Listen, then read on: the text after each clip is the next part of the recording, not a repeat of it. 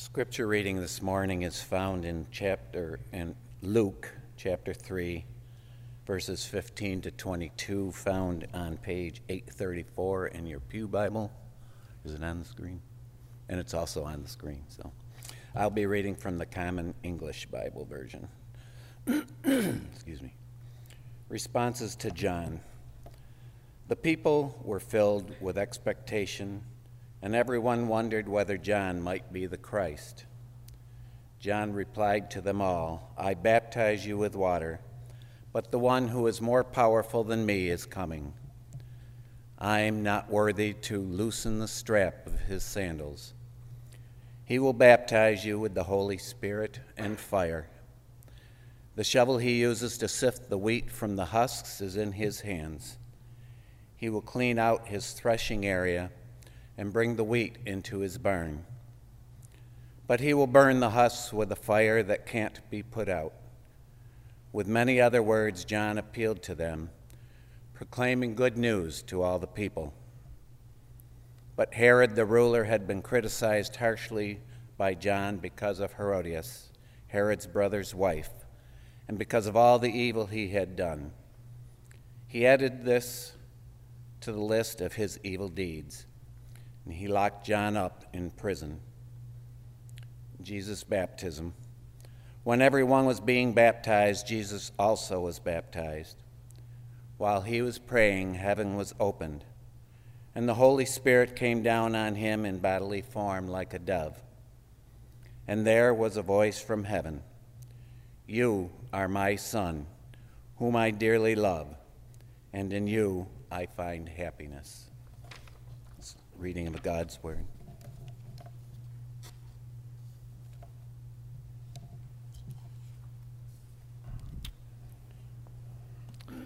So good morning again, everyone. It's really good to be back with you this morning. This is my first Sunday back after a 2-week vacation. It was a staycation, if you know what that means. As many of you already know, Aaron and I have 2 kids, a 3-year-old and a 1-year-old, which pretty much means we can't go anywhere. But we laid low. We had some family come visit, which was really nice. We got to celebrate Christmas and New Year's with the kids. It was really an awesome time. And as you might be able to hear in my voice, I also got sick while I was on vacation. I feel a lot better, but my voice is still kind of struggling to come back. And full disclosure, what actually happened was, about 2/3 of the way through my vacation, I tried to sneak in a work day, which is a no-no. You're not supposed to do that. I went off to like a coffee shop with Wi-Fi and actually worked on this sermon a little bit. And then I woke up the next day with this nasty cold and completely lost my voice. So I don't know, but it's almost like God actually means it when he tells us to rest. You know, who knew? So we made it through Advent and Christmas, and for the next couple months until we hit Lent, we're going to be looking at the beginnings of Jesus' ministry in the Gospel of Luke. And our passage today is the baptism of Jesus from Luke chapter 3. Now, this is a pretty famous story. This is the first story we get about Jesus as an adult in all 4 Gospels. Matthew, Mark, Luke, and John introduce us to grown-up Jesus with the baptism story, which I guess means it's pretty important. I've got to say, though, looking at Luke's version, it kind of throws me for a loop. Like the structure of this passage just feels off. There are 3 parts to this passage that Ron just read for us. It starts with John the Baptist as the forerunner of Jesus in verses 15 to 18, John's ministry of baptism and his preaching. Then we get this little aside in verses 19 and 20 about King Herod imprisoning John. And then there's the baptism of Jesus in verses 21 to 22. Now, to me, that feels a little out of order. Like if John is the one who baptizes Jesus, then presumably that happened before he went to prison. And so you'd expect that little aside about King Herod to come after Jesus is baptized. But it's kind of wedged in the middle of this story, which kind of breaks the flow. There's this tool that a lot of preachers use called a lectionary. Some of you might have heard of it, some of you might not have, which is fine either way. A lectionary is basically a guide for pastors that helps us make sure we're preaching through the entire Bible and hitting all the highlights from the life of Jesus. It's It's basically like this 3-year cycle of recommended readings to preach on. And when this passage comes up in the lectionary, which happens to be today, the lectionary actually recommends skipping the verses about Herod, just cutting that out completely, which is crazy, I think. Because this little aside, this little note about John being imprisoned, this is what actually gives the whole story its stakes. Baptism is dangerous. We don't think of it in those terms today because we live in a free society, supposedly. And so for us, baptism is a time of celebration and joy. I remember when I was baptized, it wasn't dangerous at all. It was awesome. I was a little kid. We had family in town. Everyone was proud of me. We went out to lunch afterwards. The biggest danger when I was baptized was that my dad might slip the pastor a few bucks to hold me under longer. Yeah. That was about the worst of it. It wasn't dangerous. But at the time of John the Baptist, things were different. Baptism was a dangerous endeavor. It was the kind of thing that could get you locked up by King Herod. So that's what I want to look at today, the danger of baptism. What made John's baptism so dangerous? And what should that teach us about our baptisms today? Now, baptism was a pretty well-known practice in ancient Judaism in the first century. It could be used as a form of purification if you became ceremonially unclean. Maybe you had contact with a dead body, or you committed some kind of a sin. And so there were ritual washings like baptism that would allow you to be declared clean. But the style of baptism John is performing, where you call people to repent, to turn from their past lives, from their sins, and embrace a new way of being in the world, that form of baptism had a very specific usage at the time. It was used for Gentile converts to Judaism. That is, for non-Jews who wanted to become Jewish, they would get baptized as a sign that they had left their old lives behind. It was also believed at the time that baptism would wash away any residue, any stain from like the non-Jewish pagan religions that a lot of these Gentile converts were part of. Baptism was a way to kind of wash that away so they could be welcomed in with a clean slate. There's just one little problem. John is baptizing Jews.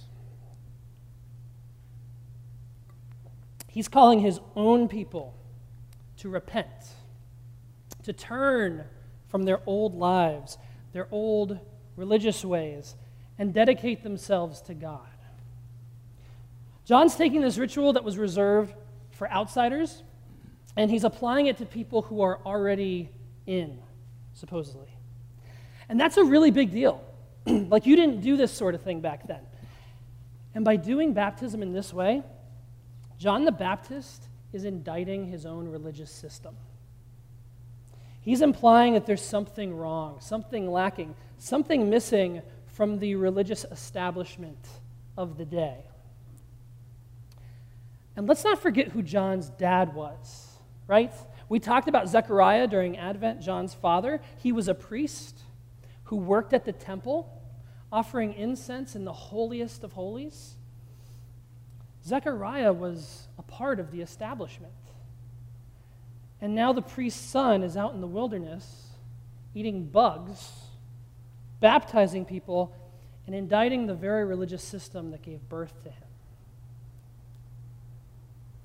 Side note, if you're a Christian, which there's a pretty good chance if you're here, you are, and you've ever found yourself looking at the church, maybe in America, and just kind of scratching your head, going like, something here is not right, something doesn't line up, someone needs to turn this upside down and fix this, I think John would feel your pain. Now, the temple system John is critiquing, which Jesus would also go on to critique, it was able to function because it had backing from those in power. And there was one political leader in particular who was especially in league with the temple authorities. Does anyone want to guess who that person was? That's a real question. Anyone want to guess? It rhymes with ring rarid. King Herod. Yeah, King Herod was in league with the temple authorities. So that's one strike against John and his method of baptism. Another is more geographic. John is baptizing people in the Jordan River. Now, I've got a map of the area we're talking about. That's on the next slide. Oh, it's okay, Robin. No worries. Here's a map. You can see Jerusalem. And then this little blue line running from the Sea of Galilee in the north to the Dead Sea in the south, that's the Jordan River.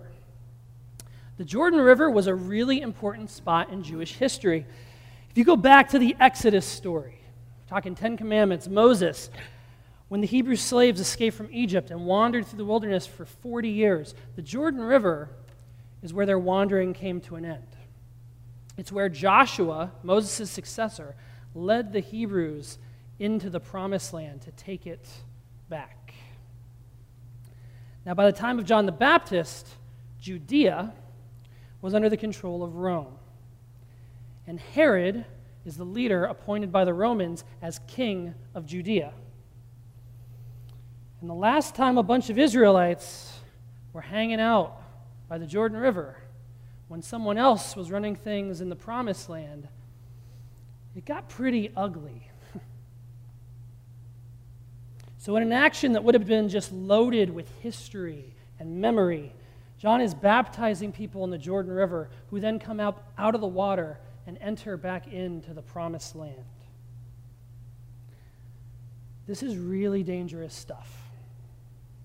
John's baptism was super subversive. It was an indictment of the religious and political systems of his day, which were one and the same, really, and both fell at the feet of King Herod. And if that wasn't enough, John goes and calls out Herod personally, in public, for divorcing his first wife and marrying the wife of his brother, who also happened to be his niece, which is really gross. The Herod dynasty was a hot mess. Most of the people in that family either killed each other or married each other. It's a lot of messed up stuff going on there. But are you beginning to see why this simple act of baptizing people out in the wilderness was so dangerous? Do you see why a guy like John the Baptist could get locked up for this kind of stuff? I think this helps explain the structure of our passage, actually. Luke's gospel tells us about John and all this subversive stuff he's doing. Then it tells us, not surprisingly, that John got arrested by Herod. You'd kind of expect that. But then the gospel drops a bomb on us. A lot of people were getting baptized by John in the Jordan River. And oh yeah, Jesus was one of them. Like, that's shocking. That should surprise us. Our jaws should be on the floor. Any illusions we might have about Jesus being apolitical, about the gospel being this purely spiritual, purely personal thing, where it's just me and Jesus with no ramifications for how I live in the world and relate to systems of power and authority, any illusions like that are blown completely out of the water when Jesus is identified with John the Baptist. This is supposed to shock us. Jesus' association, he's associated with a subversive enemy of the state. And John promises that Jesus' baptism will be even more intense, more radical. I baptize you with water, but one is coming who is more powerful than I. He will baptize you with the Holy Spirit and fire.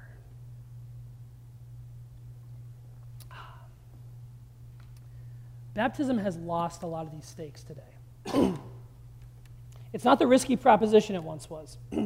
Most people view baptism as sort of an initiation rite. It's like the last box you have to check to be part of a church or to be part of the in crowd of Jesus followers. But actually, the early Baptists, our ancestors in the faith, they understood baptism very differently. And I think there's some parallels here with the story we're looking at today. So Baptists got our start during the Protestant Reformation. We're talking like 500 years ago, when various groups, Lutherans, Puritans, you name it, were breaking off from the Catholic Church. And similar to the time of Jesus, there was no separation of church and state during the Reformation. Catholic or Protestant, all these various churches were in league with some sort of governing authority. The Catholics had the monarchies in Italy, France, and Spain. Lutherans were connected to the monarchy in Germany. Anglicans to the King of England. And the ritual of baptism wasn't just your entryway into the church. It was your entryway into whatever kingdom your church was affiliated with. If you were baptized as a baby in the Anglican Church, that meant you were a citizen of England. And the early Baptists didn't like that very much. They thought that the church should be independent of the state, so it could critique the state and be a prophetic witness against state-sponsored violence. So the Baptists, our spiritual ancestors, the early Baptists, renounced their infant baptisms and got rebaptized as adults.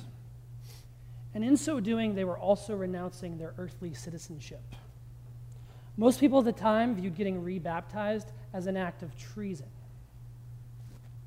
Now, you couldn't get Protestants and Catholics to agree on anything during the Protestant Reformation, but they all hated what the Baptists were doing. And the punishment for getting rebaptized back then was death by drowning.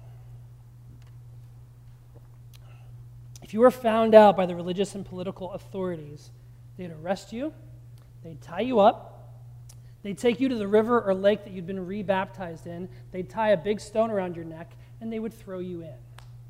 You want to get baptized? We'll baptize you. We don't face these kind of stakes anymore. Thank God.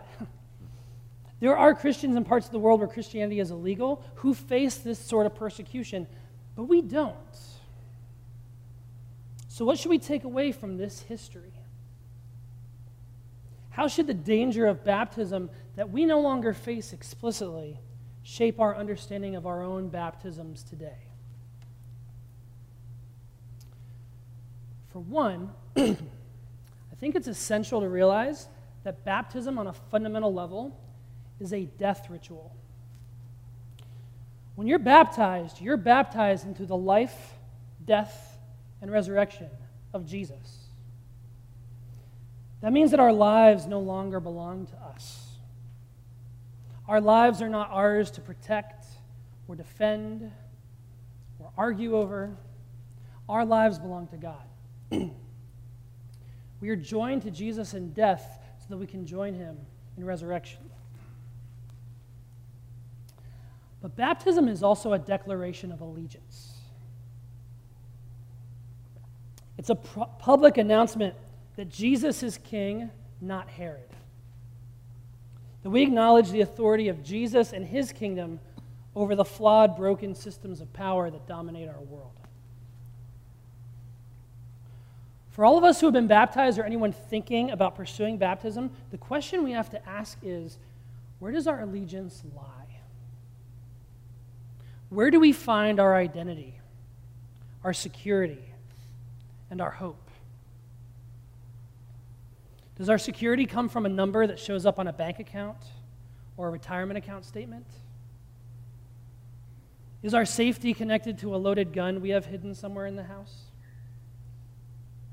Is our allegiance to a particular political party or nation state or leader? Is our identity found in going to the right church, belonging to the right family, having the right career? Or do we root these things in Christ? This is hard stuff, you guys. Like, this is not a sales pitch for baptism, I kind of realize. If you want to get baptized, if you want to follow Jesus, you really do need to count the costs. Now, I love baptism. There is nothing that is more exciting, gives me more joy than welcoming new friends into the family of faith. And if you're here today as someone who's never been baptized, I wish I could tell you that baptism will fix all your problems, that it'll make life easy, that all your temptations will go away and you'll be a better person and you'll make friends. But that's not how it works. If you've already been baptized, then you know this already. You're in it. You know how hard it is to actually live this stuff out. You know how hard it is to root your identity and your trust in God when there are so many other options around us. But what I can tell you is that baptism, for me, has been totally worth it. For all the joys, all my failures, all my struggles, the journey of following Jesus is like nothing else I know. It's a journey I'm proud to walk with all of you. And it's a journey I'd love to see you enter into if that's the direction God is leading you in your life. Now, I want to close today with a responsive reading. What this really is a prayer. It's a prayer of rededication, of renewing our baptismal vows. So maybe you've been baptized already, and you know this struggle. You're in the midst of it. Maybe you're not doing that great at it right now, but it's a new year, and it's a new opportunity to remember our vows and renew that walk with Jesus. Or maybe you've been baptized, but you've never really grappled with this stuff. Baptism was just a box that you checked, and you haven't really wrestled with what it looks like to follow Jesus as your Lord, to give your allegiance to Jesus alone. Maybe this can be the beginning of something. And if you're here today and you haven't been baptized, then I really just encourage you to listen to these words as you continue to discern and work through where God is leading you at this particular point in your life. Let's do this. I'll read the small font. You read the big, bold stuff. And let's do it. Eternal and gracious God, we give you thanks. In countless ways you have revealed yourself in ages past and have blessed us with signs of your grace.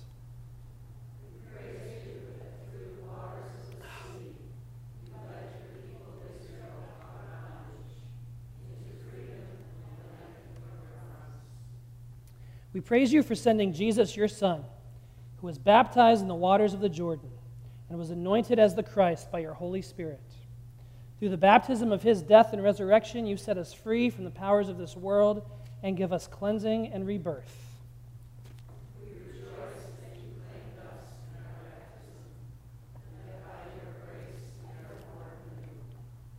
Renew us by your Holy Spirit, that we may be empowered to do your will and continue forever in Jesus Christ, to whom you and the Holy Spirit be all glory and honor, now and forever. Amen. Thank you.